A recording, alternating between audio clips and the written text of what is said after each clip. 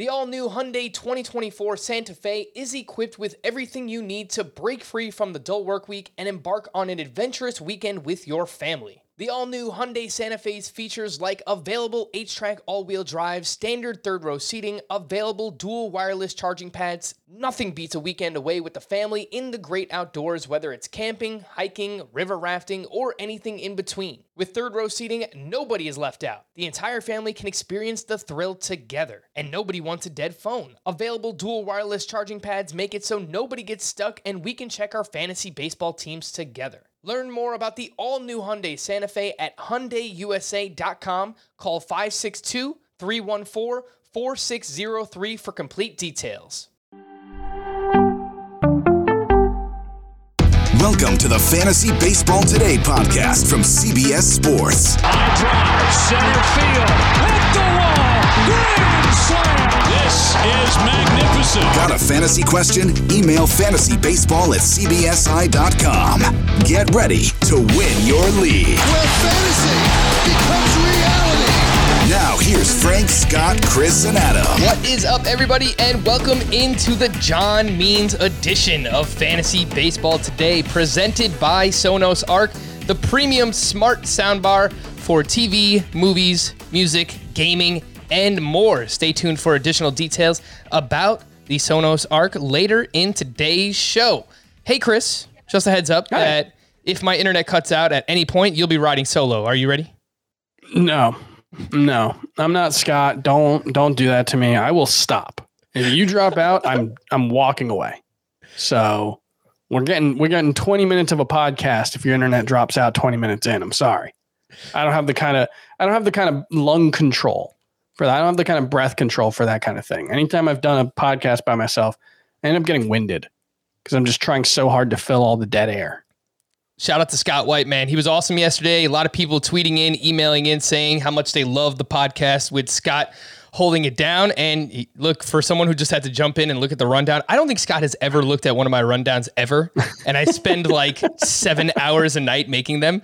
So he actually had to look at one for the first time, but he did a great job with it. So shout out to Scotty, and especially shout out to him, John Means. We're going to talk about him right here at the top. But a few other things on today's podcast. We will have players on the rise. We've got some trade talk. I've got some questions for Chris. Should you be selling low on Christian Yelich? We'll find out. We have the drop-o-meter, but let's start with it. The man, the myth, the legend, John really means business. No-hitter up against the Seattle Mariners, Chris. The third, well, I guess fourth no-hitter. Fourth. If you count Madison Bumgarner. Fourth. The first in 30 years for the Baltimore Orioles. John Means finished with 12 strikeouts, 26 swinging strikes on 113 pitches, including 14 on that changeup. Chris, did you know that according to Fangraphs pitch values, John Means has the best changeup among qualified starting pitchers in all of baseball?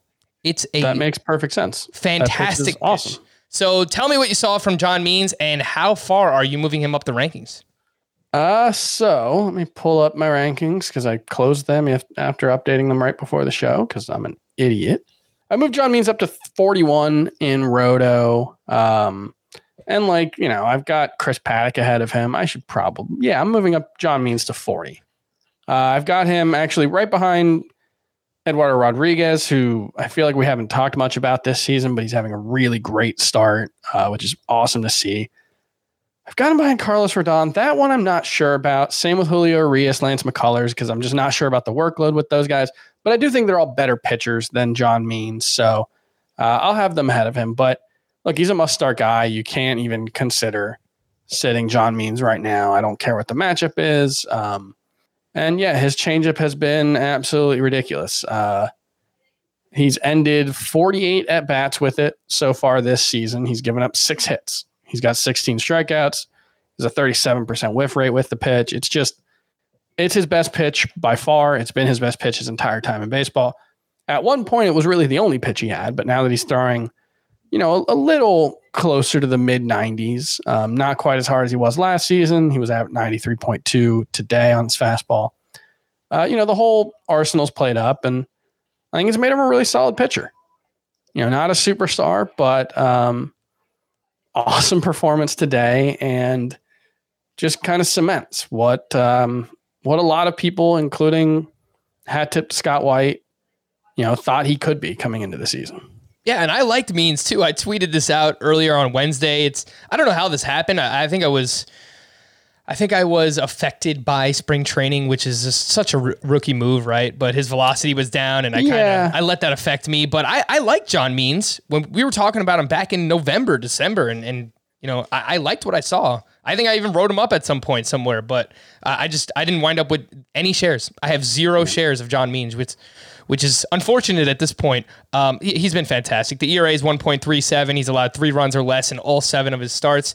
I was a little bit more aggressive with moving him up, Chris. I got him at SP 34, and he ends a group of southpaws. He is at the back end of a group that includes Trevor Rogers, Carlos Rodon, Julio Urias, and then John Means, which I think is a very fair spot to put him in.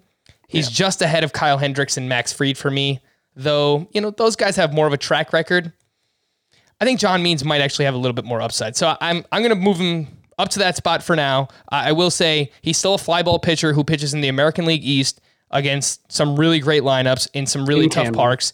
And he has a 100% strand rate at this point. So there will be regression for John Means. He's not going to pitch to a sub-2 ERA all season, but you didn't need me to tell you that. So shout out to John Means. He has been fantastic. But let's get to a few other standouts from Wednesday's action, Chris. Oh my goodness gracious. I mean, if you're watching on YouTube, I'm not going to be too much about it, but I'm decked out in Yankees gear. They've already taken 2 against the Astros. They've been great games, highly entertaining games, and I love what I'm seeing.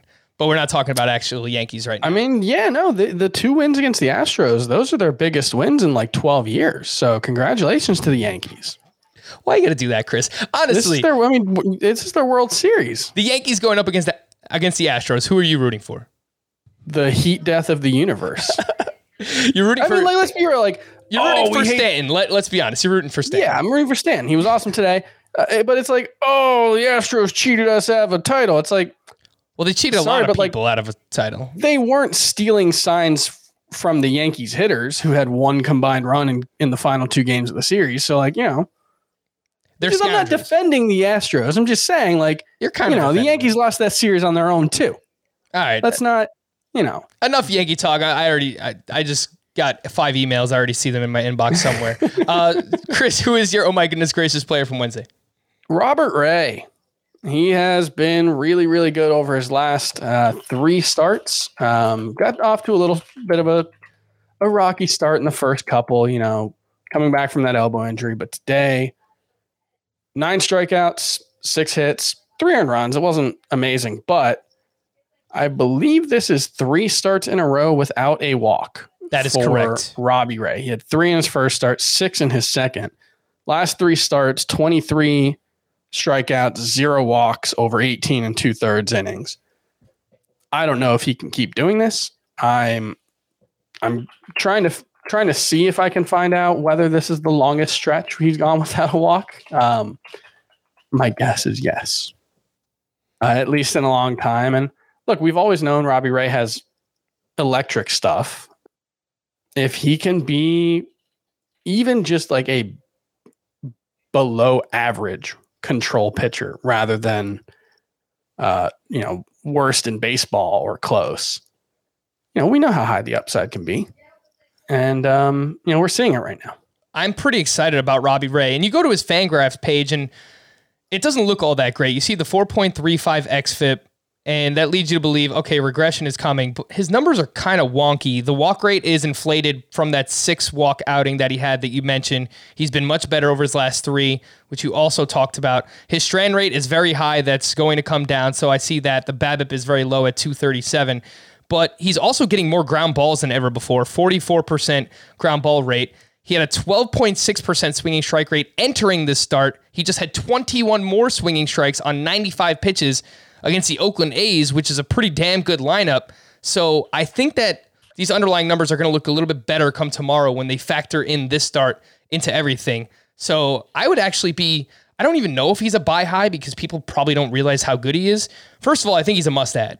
He's 63% rostered, Chris. So, I mean, that's first and foremost. I do think you should get him on your fantasy team. He's in line for 2 starts next week against the Phillies and at the Atlanta Braves. Not that those are great matchups, but I really like what I've seen. And if someone's just giving him away because they're like, oh, it's Robbie Ray, he hasn't been good for years, whatever, I would love to get him on my team. So yeah, and a couple things to note. One, he's still getting hit really hard this season. 8 hard hit balls today.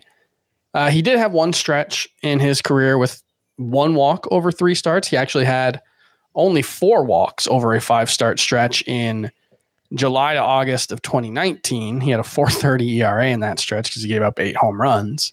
So, the getting hit hard part is always going to be there. But, then you look at that and the rest of the season, he was not good.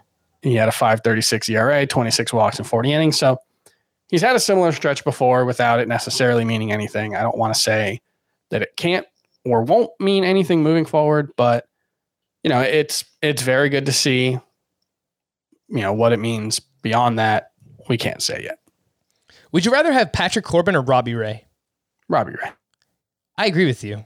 I think I've got to make that move in my rankings, but I don't know if my rankings say it, but I was real optimistic about saying it. You were very confident there. Yeah. I do think, look, you were drafting Patrick Corbin much higher coming into the season. I think if you can flip Patrick Corbin for Robbie Ray right now, you should do it. I did have Robbie Ray higher than Patrick Corbin. Nice. That's actually, I have 6 lefties in a row between 52 and 57. And Patrick Corbin's at the bottom of that group. Oh man, I got to move Robbie Ray up then. I do like him. All right, go out and get Robbie Ray.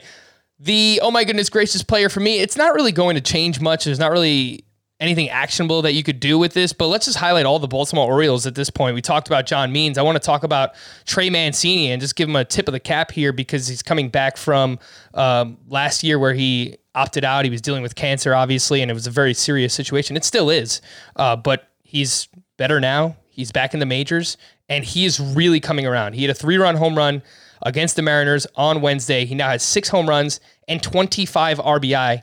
That's a 120 RBI pace over 150 games. And the underlying numbers, they didn't look good. Like a couple of weeks ago, I looked at this and I was like, all right, he's off to a slow start. It's fine. I mean, it makes sense that he would get off to a slow start.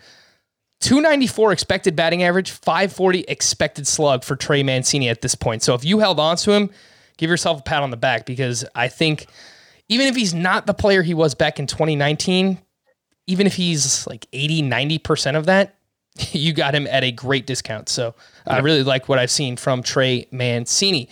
The Champions League is close to crowning a champion with the second leg of the semifinals this week. The K Galazzo podcast provides previews, recaps, analysis, and betting tips for Champions League and Europa League. Listen in as the team chats with UEFA team insiders to give their picks on which team takes home the Champions League title. Follow K Galazzo wherever you find this podcast. Some news and notes. Diego Castillo was placed on the IL with groin tightness, which is unfortunate because he was pitching very well. I believe he had 7 saves, 7 of the Tampa Bay Rays' 9 saves this season.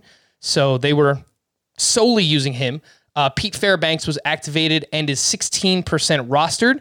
Andrew Kittredge and Jeffrey Springs are the only other 2 names in the Tampa Bay bullpen that have a save this season. However, Andrew Kittredge actually started a bullpen game on Wednesday, so he will not be in line for a save opportunity. I think that last I checked, they were winning 3-1, which is still the case. Yep. They're in the 8th inning, so we might find out right away who is going to get a save opportunity for Tampa. My guess is there's no one person. Yeah, there's probably not one. But Pete Fairbanks is 16% rostered. Chris, should you go out and get him in category leagues at least?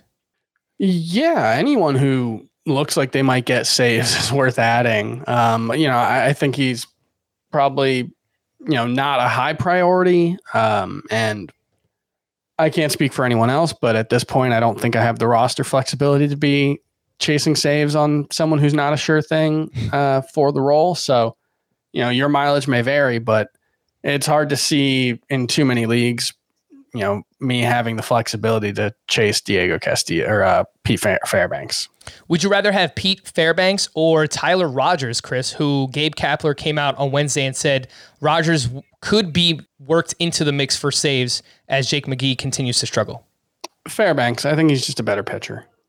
Fair. Certainly for strikeouts. Fair. Banks enough. I have Michael Givens in a league that's a move that I'm making. I already have a claim in for dropping Michael Givens. I was speculating there. Daniel Bard came in and got another save on Wednesday. So I would be okay dropping a speculative reliever for someone like Pete Fairbanks or Tyler Rogers for that matter. George Springer placed back on the IL with a right quad strain. Juan Soto remained out of the lineup Wednesday.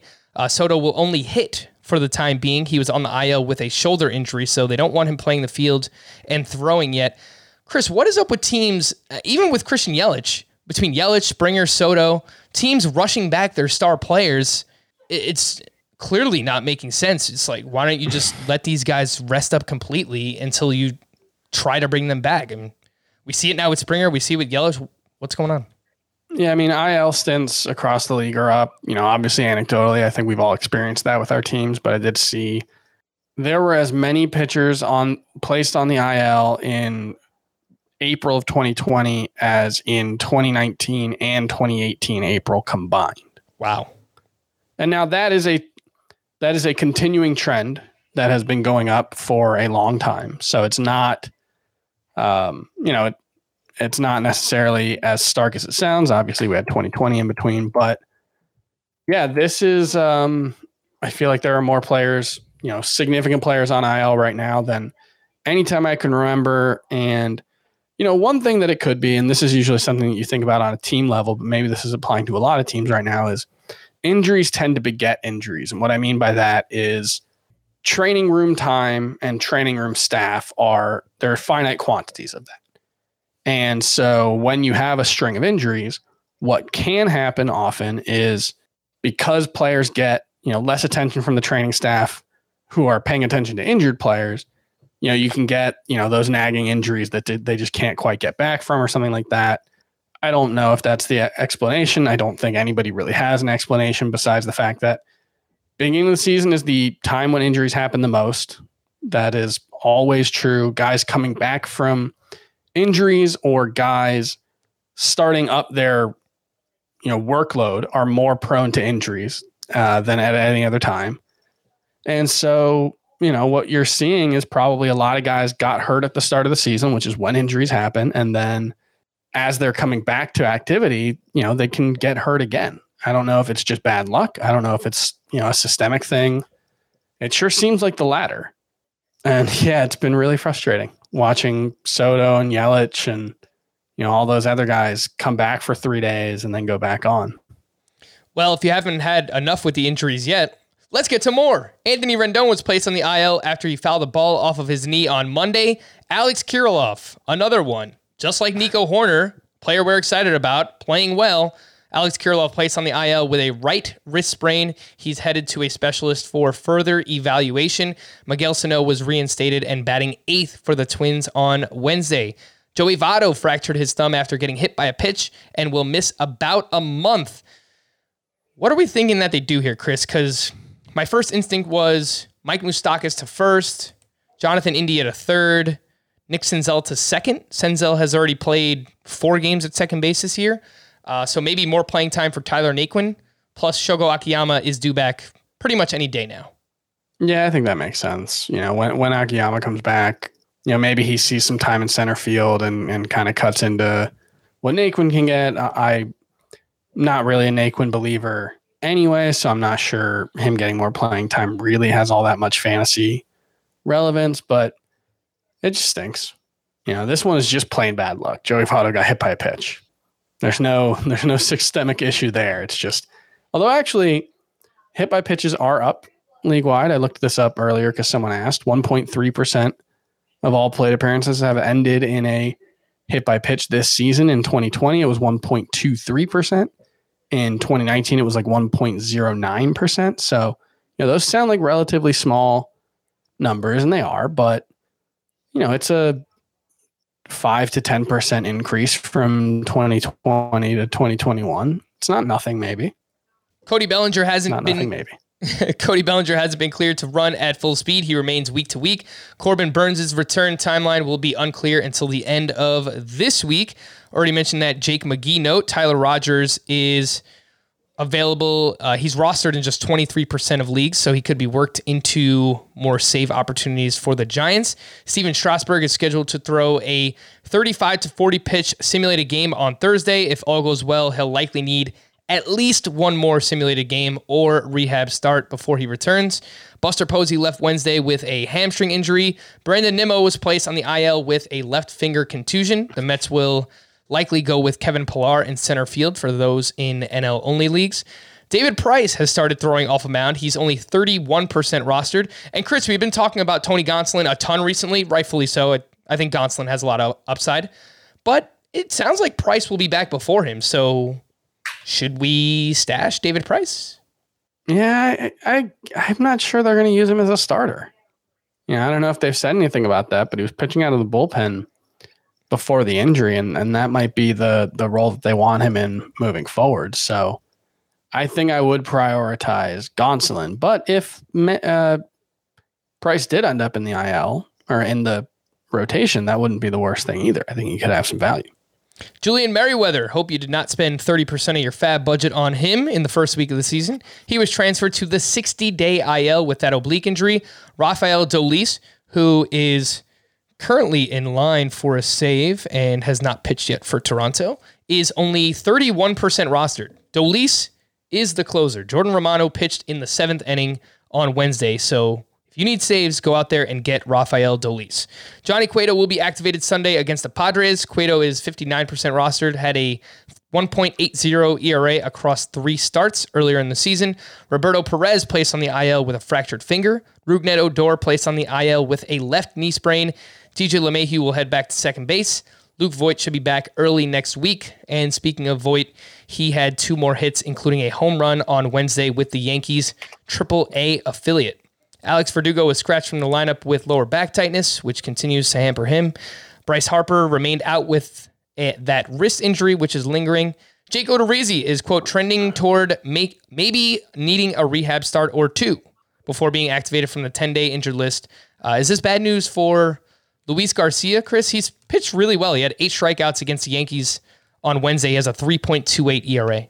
I would think so. You know, I would assume they're going to move Odorizzi back into the rotation when he's healthy. So, yeah, Garcia seems like the most likely to move out of the rotation at this point. But as anyone who was listening to the podcast 3 minutes ago now, everyone in baseball is hurt. So there may be another spot in the rotation opening up before then. Who knows? Some prospect updates, not because, I didn't have enough box scores to look through every night, but I've now started looking through AAA and AA box scores every night, Chris. I think I'm just losing my mind. But, we want to stay ahead of the game in terms of prospect stuff as well. Wander Franco has 5 hits in his first 2 games at AAA, including his first home run on Wednesday. I could see mid to late May for Wander Franco. Well, the question is, how's his defense? Can't tell you. I didn't watch the game. I just looked at box scores. That's a little joke, Frank. Yeah. For continuing with the Rays, their second base / outfield prospect, Vidal Brujan, had a, sweet and savory. He had a sweet and savory. The guy has serious speed. He has stolen a bunch of bases in the minors. He had a home run and a steal on Wednesday. Giants outfield prospect Elliot Ramos hit his first home run at AA. Tigers outfield prospect Riley Green hit his first home run at AA. Reds pitching prospect Hunter Green. This guy throws gas. He had 8 strikeouts, threw a bunch of pitches over 100 miles per hour on Wednesday. Marlins pitching prospect and their first round pick in 2020, Max Meyer, had 5 shutout with 5 strikeouts. And I think there's a lot to be excited about with Max Meyer. Raising the bar, presented by Sonos Arc. Let's talk about a few players, Chris, who have elevated their game recently. And we'll start with John Gray. Continues to get it done, going up against the Giants on Wednesday. 6 innings, 2 runs, only 2 walks, 8 strikeouts. The ERA is 3.12. The whip is 1.17. He's 68% rostered. He might be out there in some shallower leagues. The problem, 2 starts next week, both at home against the Padres and the Reds. So yeah, I don't think you can use him in those 2 starts, which is disappointing because he has made some changes that are fairly interesting. The biggest being throwing his slider more. He's throwing about 37% of the time. That's the biggest change that we're seeing from him.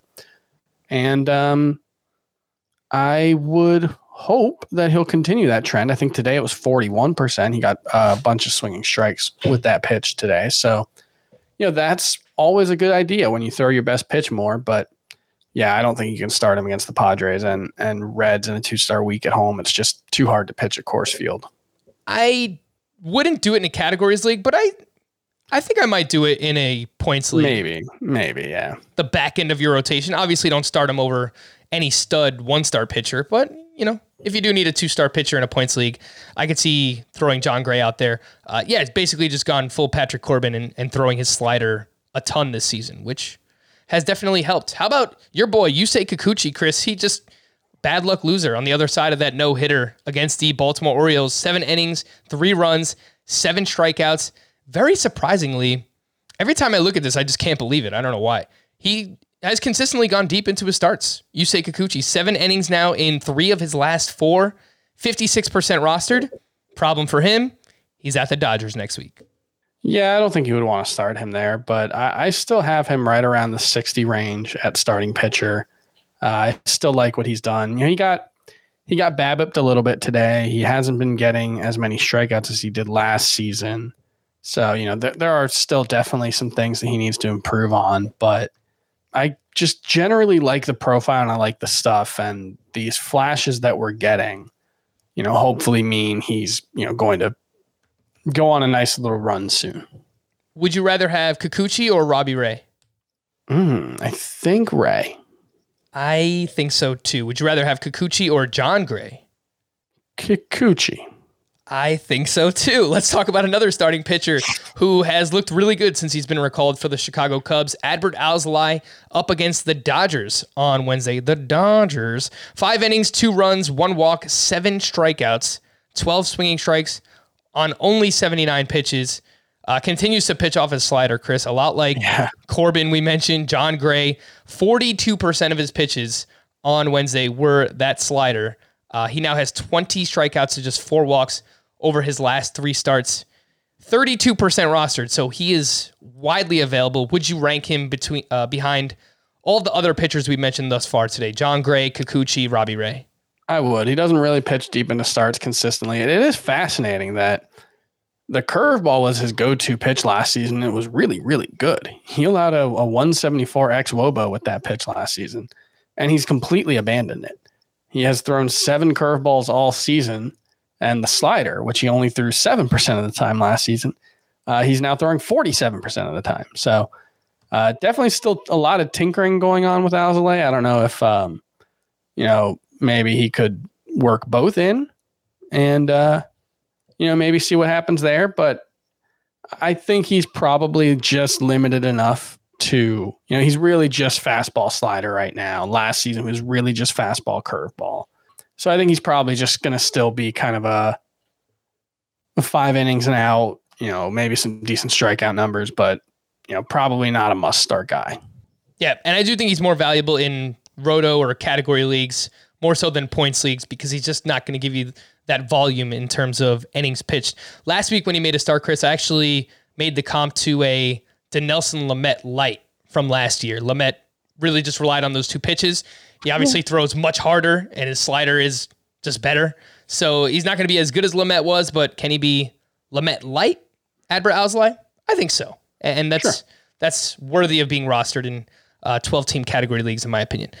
Let's look at some hitters. Bryan Reynolds, who we haven't talked about much recently. A couple of weeks ago, we talked about a few Pirates hitters that were performing well, but let's get back to him because he kind of just looks like he's back. I think we just sweep 2020 under the rug, which we should do for a lot of players, obviously.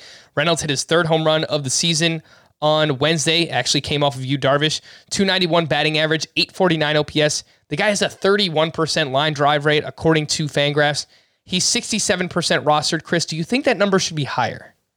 Probably not, because he is a very good average hitter. I mean, 290 XBA in 2019, 296 in 2021, 2020 being the outlier at this point. He should hit for like 290 or something around there. The problem is he's got 26 homers and 879 plate appearances. That's like a 20 homer per normal season pace. And that's that feels kind of like the upside. He's not going to drive in a ton of runs. He has 4 stolen bases in his career. I just think you add it all up, and he's kind of a one-trick pony in a bad lineup. And so there's nothing wrong with having a Nick Markakis around, back when the latter part of Nick Markakis' career, when he was hitting for average every year, but not really doing anything else. I don't know if there are too many leagues where he's available, where he's, worth starting. Yeah. And I would probably, his best format is a points league, and it's just tough there because you only start 3 outfielders. And chances are you have 3 outfielders that are better than Brian Reynolds.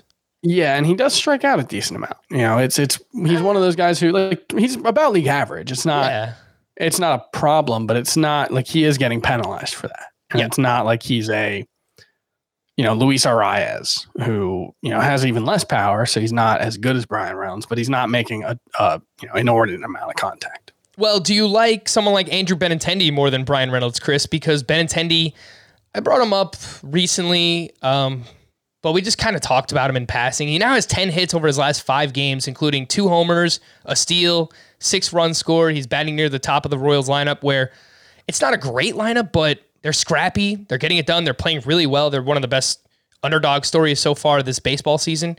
He's batting .287, and he's 63% rostered. So do you like Benintendi more than Brian Reynolds? Yeah, I do. He seems to have fixed a lot of the things that had gone wrong for him last season. Really back to 2019 as well. He has a 279 XBA. That's his second highest for his career, highest since 2018. Has his highest X slug.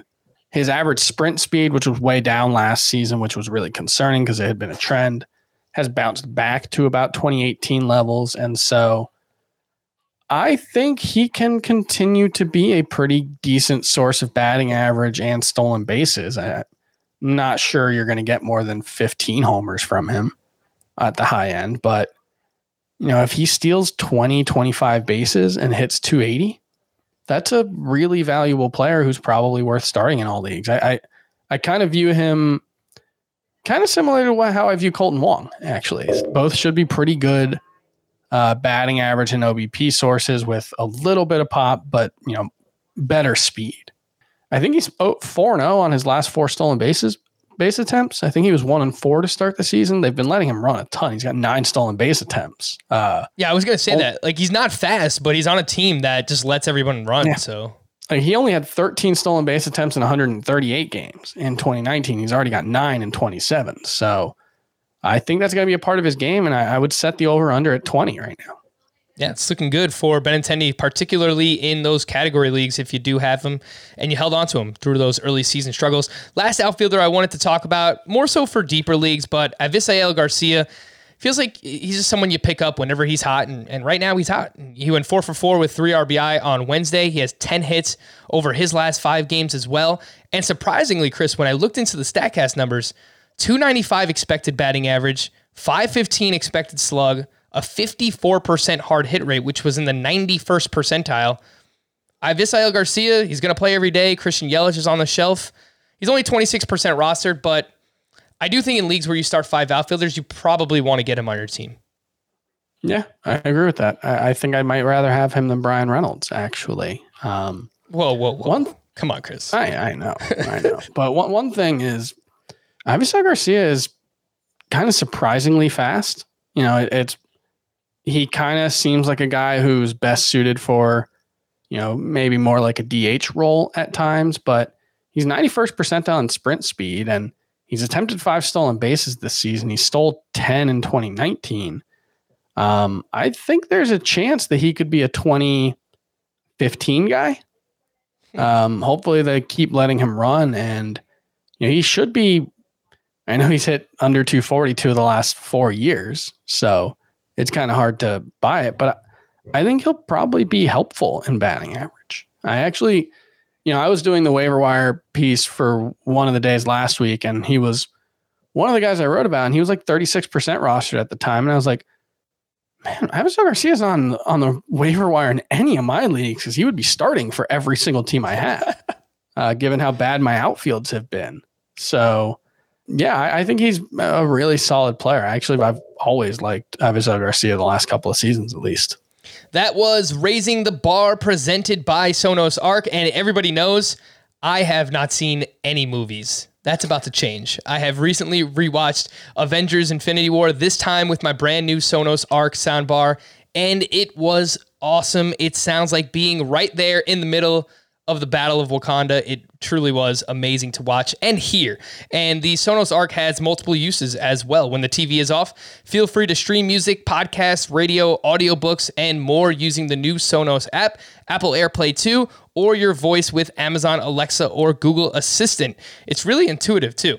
After you hook the Sonos Arc up to your TV and connect it to your phone, you walk around the room with your phone. It's pretty interesting, right? So you just like walk around, it like measures the dimensions, and it basically figures out precisely how to fill out your home with that surround sound feel. So it's very intuitive. It's awesome. Lastly, the Sonos Arc, it looks great. I've seen other sound bars that look bulky and they take up all the space. I just placed it on top of a shelf, which is just below my TV, and it blends right in. So if you're looking for a way to enhance your home theater, make sure to check out the Sonos Arc. Head to sonos.com to learn more. We're going to take a quick break, but when we return, we're going to talk about some potential trades. I have some ideas for Chris. I know his trade chart either came out on Wednesday, it's coming out on Thursday, it's coming soon. It might be here already. We'll talk about it next on Fantasy Baseball Today. Take your business further with the smart and flexible American Express Business Gold Card. You can earn 4 times points on your top 2 eligible spending categories every month, like transit, U.S. restaurants, and gas stations. That's the powerful backing of American Express. 4 times points on up to $150,000 in purchases per year. Terms apply. Learn more at americanexpress.com/businessgoldcard. So, Chris, I brought up earlier in the podcast, that should you actually consider selling low on Christian Yelich? And someone tweeted at me and asked me this on Wednesday, and I don't think it's such a terrible idea. Knowing what we know now, there's no idea of a timeline for Christian Yelich. It sounds pretty bad based on the quotes that I read on yesterday's podcast, where he basically said, I can't keep doing this, and they need to figure out a way to get him right. I don't know what way that's going to be. You know what it reminds me of? What are you thinking? Aaron Judge between the end of 2019 and beginning of 2020, where they're just like, we don't know what's wrong with him, but he's hurt. Yeah. And we can't figure out why. I think he turned out to have a fractured rib or something, yeah. Aaron Judge at the time. Someone brought up to me the comp David Wright, which would be pretty scary as well, because David Wright's, basically the whole back half of his neck thing, right? I think it was a back. Yeah. I think it was maybe like a back and neck combined, but like obviously that whole kind of situation is combined there. But so I was thinking, I'm in my home league. We start 4 outfielders. It's head-to-head points. My outfield is Michael Brantley, Eddie Rosario, Brian Reynolds, Nick Senzel. It's not great. It would look better if Christian Yelich was in it, obviously. Yeah. Would you entertain trading Yelich for a Trent Grisham or Austin Meadows type, Chris, where those are top 15, top 20-ish outfielders, and obviously you're selling Yelich for 70 cents on the dollar, but if you need help in the meantime, he could be out a month, he could be out 2 months, we just don't know. Yeah, before the season, that might have been 50 cents on the dollar. Given if you just take the auction value or fab values that we had, Yelich was right around a $35 to $40 player for me, and Meadows was probably like 19. I wouldn't feel great about it. And in your position, when you have 4 guys who you're okay starting, I think I probably would rather not do it, but I can totally see the reasoning behind it. You just don't know what Yelich is going to be at this point. He hasn't produced since 2019. Obviously, it's too small sample sizes, but the injuries have been a real problem, and he's currently hurt. That's the biggest thing. If he wasn't currently hurt, there's no way I would do it. Or if he was currently hurt, but he was going to be back in a week. Yeah. No, I agree with that. The uncertainty. It's tough. It's a dice roll. I think Yelich has much more upside than either of those guys, but there's a non-zero chance that Yelich is basically nothing the rest of the season, as wild as that sounds. Yeah, and someone actually offered me Randy Arozarena already for him, but it's a points league, and that's really not where Arozarena excels, so I'm not going to take that. I offered him to someone for Kyle Tucker. I would have done that trade. If I could get Kyle Tucker for Christian Yelich right now, I would do it. But I moved Yelich down to the 12th outfielder in my rankings, just ahead of Judge, Trent Grisham, Byron Buxton, Chris Bryant. So I'm going to leave him there for now, and we'll see what happens with the timetable. But if you are desperate for an outfielder, I don't think it's a crazy thing to entertain. Walker Buehler, Chris, let's talk about him. He was at the Cubs, 6 innings, 2 runs, 8 strikeouts. He has now thrown 6+ in all 6 of his starts. So, I mean, he's made me look foolish thus, to this point. I was kind of worried about what the workload's going to look like. And I guess there's still a chance that we get a phantom IL stand at some point just to limit Walker Buehler. But he's looked very good. He's got a 3.13 ERA, 0.94 whip. However, it comes with a 4.51 expected ERA according to StatCast. His 47% hard contact allowed is in the bottom 14% of among starting pitchers. Would you sell high on Walker Buehler right now? Man, Walker Buehler's having such a weird start to the season. I am not quite sure what to make of it. Basically, he's getting a lot fewer strikeouts. He's getting fewer swings and misses in an era where strikeouts and swings and misses are at record highs. And it seems intentional. He is not throwing as hard as he was last season. His velocity is about 1 mile per hour down, but for most of the season, his spin rate has been way up. Tonight it was actually a little bit down from where it's been over the course of the season, but he's kind of pulled the 2020 Trevor Bauer trick of throwing with lower velocity but more spin. And I think it could go either way. I think he could find the strikeouts and just absolutely dominate, or he's getting hit really hard, like you said. Today only 5 hard hit balls, but he's got like this is the weird thing with the xERA, because in the past, if Walker Buehler had a 3.00 FIP and a 3.03 xFIP with a 3.13 ERA, I think we'd just be like, Walker Buehler's awesome. He's having a great start to the season.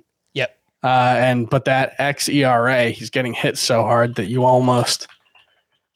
it does add a nagging doubt in my head, but I think more likely than not, he's going to be great moving forward. I think more likely than not, he's going to be a top 15-ish starting pitcher moving forward. So I don't think I would sell high on him. I can see the case for it, but I'll stick with my priors on him. And the fact that he's pitching deep into games, I mean, only 1 start over 96 pitches, so it's not workhorse stuff, but he's been efficient. He's been efficient. He's been very good. So I think I would still expect that to continue. And Chris has Walker Buehler ranked as his SP15. I have him at 13. Scott has him at 13 as well. The problem with trying to sell high on him is, what do you sell high for, right? If you're looking for another pitcher in return, I would take either Brewers pitcher for him if I can get Corbin Burns or Brandon Woodruff, but I would imagine you probably can't. Would you take Lucas Giolito, Chris, who kind of has some underlying issues of his own right now? I would rather have Giolito than Buehler. I agree with that. How about... By the way, what do you got? Would you like to know who's closing for the Rays? Oh, man. Let me just... I want to think of like the most random reliever. I'm going to say Fernando Rodney. Not Fernando Rodney. Am I far off? Jeffrey Springs. Okay, I tweeted his name out earlier today as a possibility. He is a lefty who had a 7.08 ERA in 20 1/3 innings last year and a 6.40 ERA in 2019. But he's been very good to start this season. I'm not exactly sure, whether the matchups, like it's the bottom of the order plus David Fletcher, who's a righty. There's only one righty among the 3 hitters he's scheduled to face. So I don't know exactly if it's just a matchups thing. My guess is that it's just a Rays being Rays thing.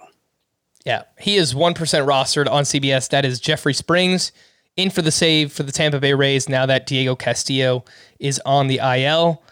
I guess in deeper categories league, sure, take a shot. But I think this is now when we get the Rays mix and match bullpen that we all kind of expected. I think that's kind of what it's going to be without Diego Castillo on the team right now. A few other potential trade candidates, Chris, I wanted to bring up. Sonny Gray now has looked great for 2 straight starts, 7 shutout with 8 strikeouts against the White Sox on Wednesday. Only had 9 swinging strikes on 90 pitches, but last 2 against the Dodgers and White Sox, 19 strikeouts to just 2 earned runs Would you look to sell high on Sonny Gray? He does have that back injury history, so you worry about that. And I mean, his production in his career has been pretty inconsistent. So it has been inconsistent, but really, over the last, dating back to 2017, really, he's mostly been very good, with the exception of one really bad year with the Yankees, where he talked openly about, basically they wanted me to be a pitcher who I'm not. So I'm not necessarily looking to sell high on him. I think he can be quite good moving forward. I think the strikeouts are legitimate. The swing strikes are legitimate. He won't throw a ton of innings, but I think he can be, 150 innings with a 3.5 ERA and a bunch of strikeouts. Jeffrey Springs did get the save, by the way. Nice. Would you rather have Sonny Gray or John Means? I believe I have Sonny Gray ranked higher. I have Sonny Gray ranked just ahead as well. I have Sonny Gray at SP 28.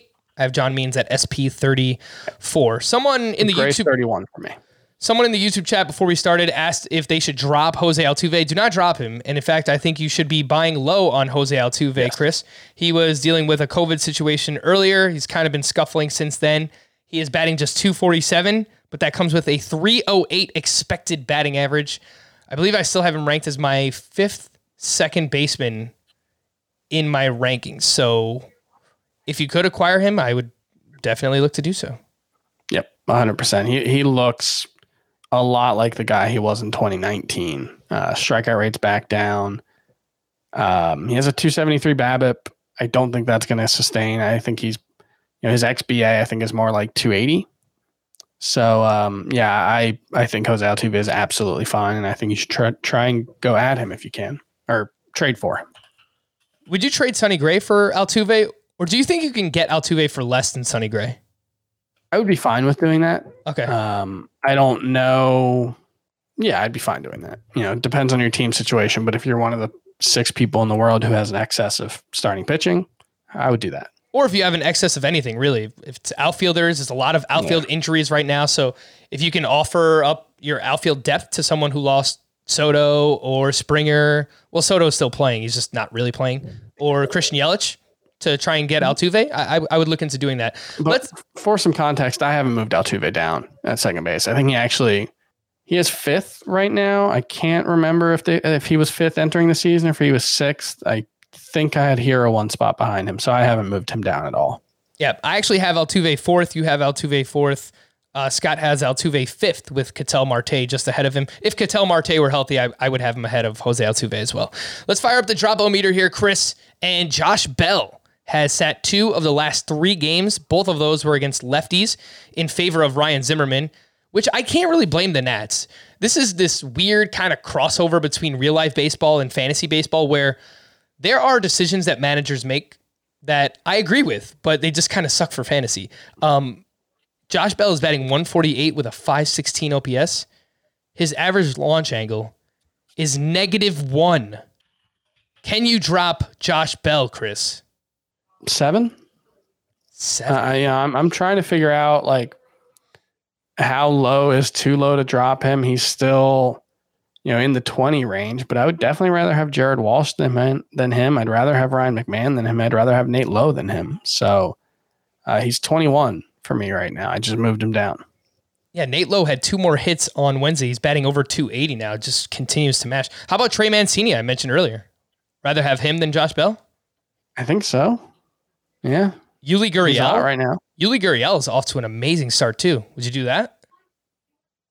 I have Gurriel just behind Bell, but yeah, I think I'd rather have Bell still. But if I needed someone to start right now, it'd be Gurriel. Yeah. What about Victor Robles? What do you do with him, man? I have him in a 15-team 5 outfielder league. It's a daily lineup league, and I still throw him out there. That's probably the deepest format, and I can't drop him there, but I think anything shallower than 15 teams, Chris, you can probably drop Victor Robles. Yeah, he's not doing much well right now. There's nothing. He's walking. Yeah, all right. That's about it. But his sprint speed has actually gone down each of the last 2 seasons. He was at 95th percentile in 2019. He's at 78th percentile each of the last 2 years. He has really not rated out well defensively. That probably is a small sample size thing, but it could also be indicative of a drop in, athleticism, which would be, not a great sign for a 23-year-old who said he spent his offseason, working on being more limber and a little quicker.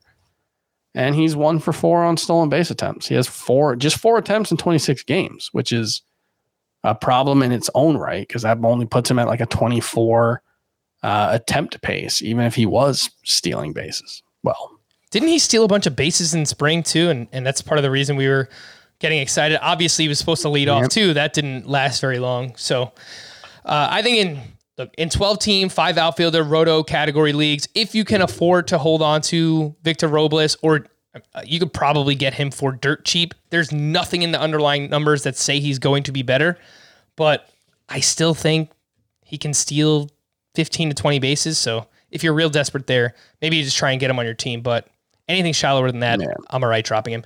Last name, Chris, Gary Sanchez is 2 for 29 over his last 12 games. He is batting 175 overall, and he has only started 3 of the last 8 games. Boom. Hang it right on my Yankees hat. I tried to talk myself into Gary Sanchez being a thing.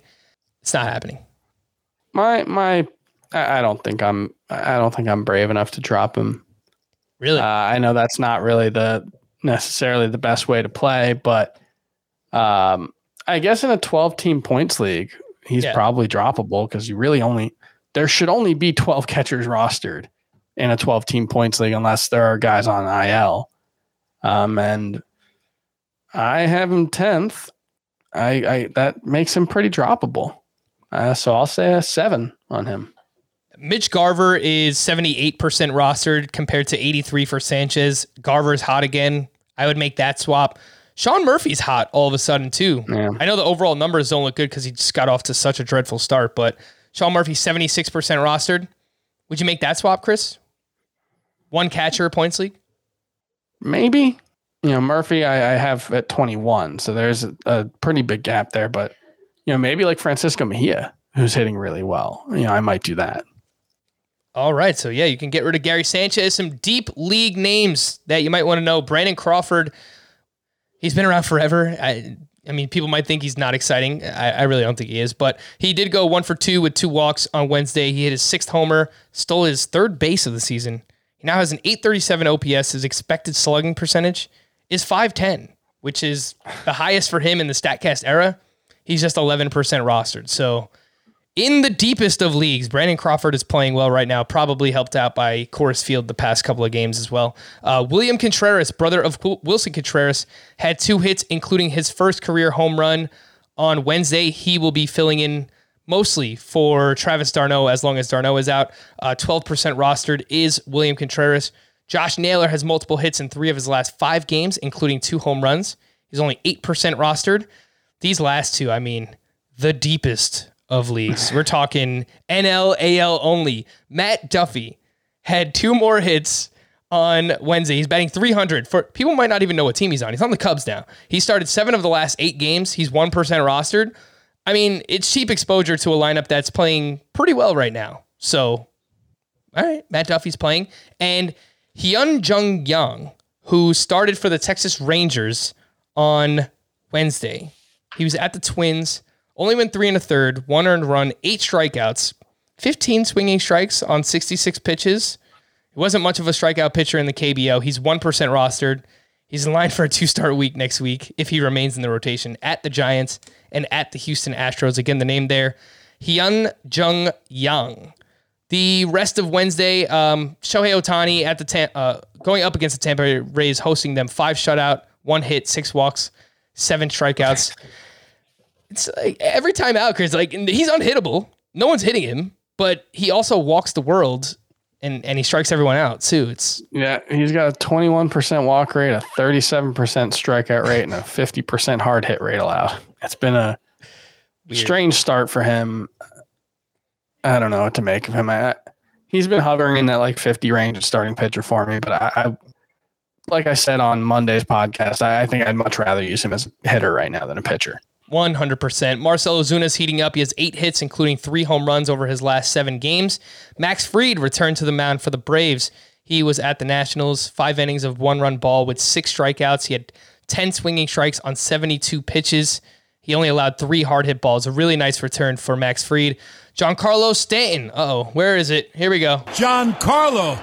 Non si può stopparlo. The guy's hot, man. When he's hot, he's hot. 3 more hits, including his 8th home run of the season. Now has an 11-game hitting streak. And Giancarlo Stanton is batting .314 with a .953 OPS. Tip your cap to the man. Casey Mize. I can't really figure this one out, Chris. At the Red Sox, 2 straight quality starts now, 6 innings, 1 run, but 4 walks, 3 strikeouts in this one. He's not getting any swinging strikes. He's still 55% rostered. He's in line for a 2-start week next week. At home for both, against the Royals and against the Cubs. Would you have any interest in Casey Mize in that spot?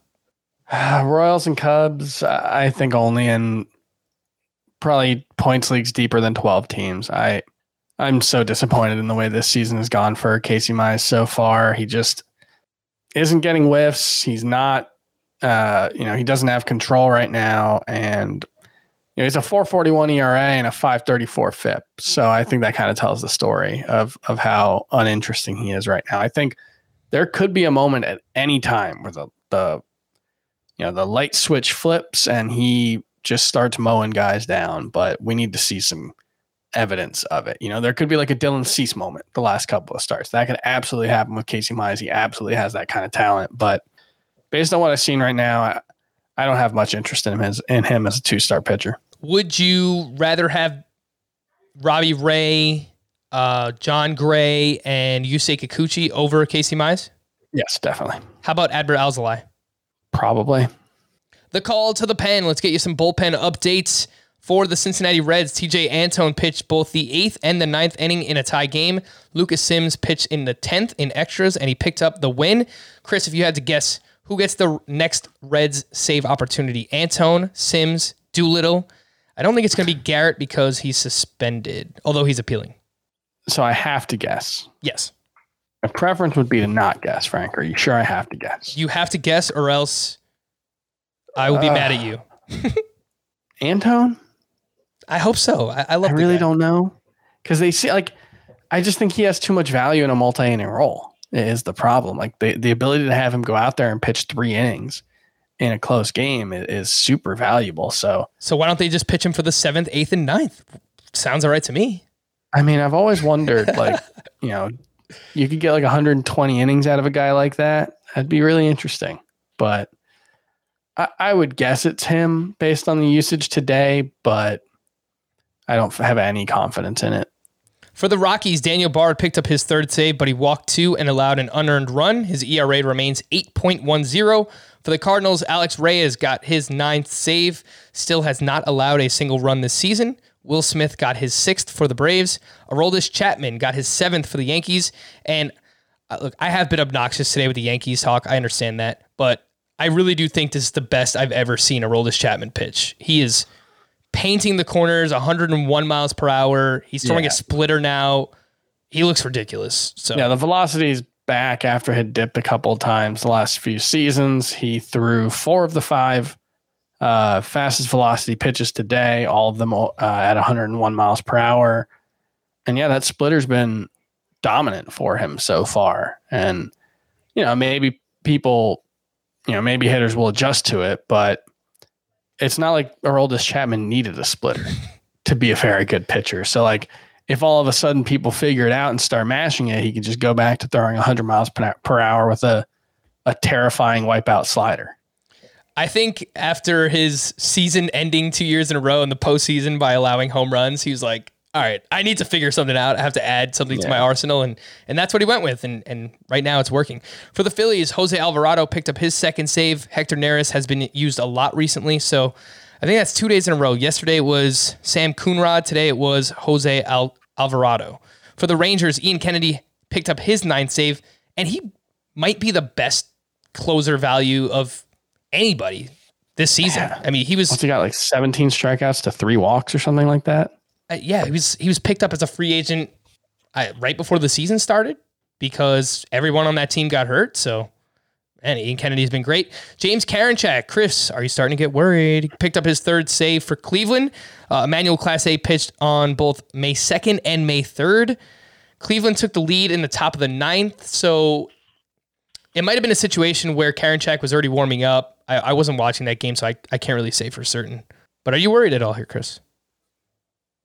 I mean, Emmanuel Clase hasn't given up a run yet this season. He hasn't. I don't know if he an earned run. I don't know if he's better than James Karinchak.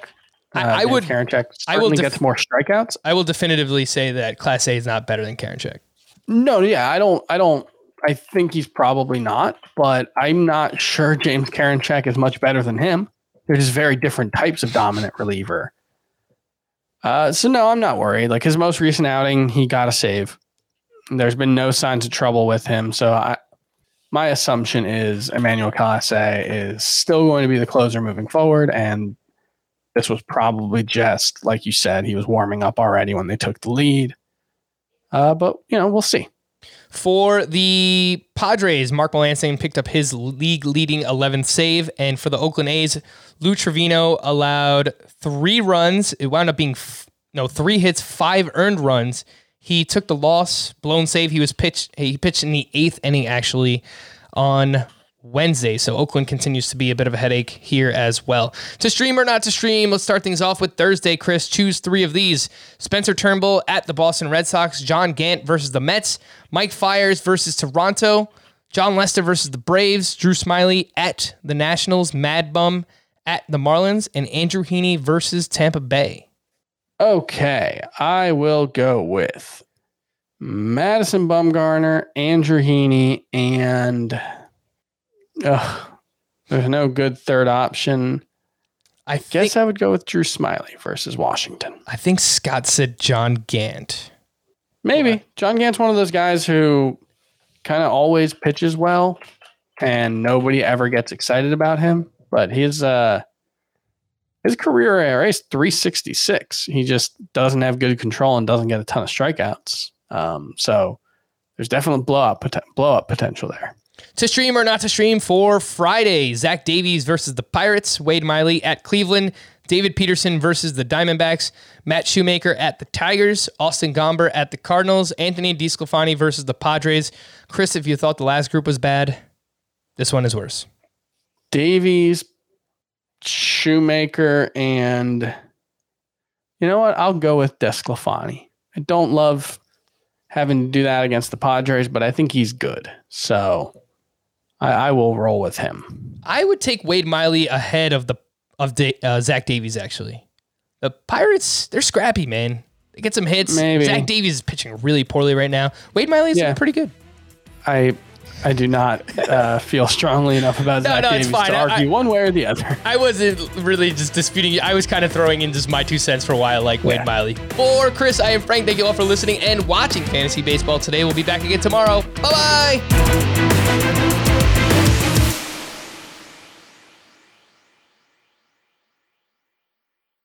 If you've ever been in the market for a new home, you know home shopping can be a lot. There's so much you don't know and so much you need to know. What are the neighborhoods like? What are the schools like? Who is the agent who knows the listing or neighborhood best? And why can't all this information just be in one place? Well, now it is on Homes.com. As somebody who's been through this, I can tell you these features are so incredibly valuable. They've got comprehensive neighborhood guides and detailed reports about local schools, and their agent directory helps you see the agent's current listings and sales history. The area you live in is just as important as the house itself. You can get to know a neighborhood without ever setting foot in it. Say you're a really active person. You could find out about the nearest parks. Do they have a baseball field? Maybe you want to join a softball league like Chris and I play in. Also, Homes.com collaboration tools makes it easier than ever to share all this information with your family. It's a whole cul-de-sac of home shopping information all at your fingertips. Homes.com. We've done your homework.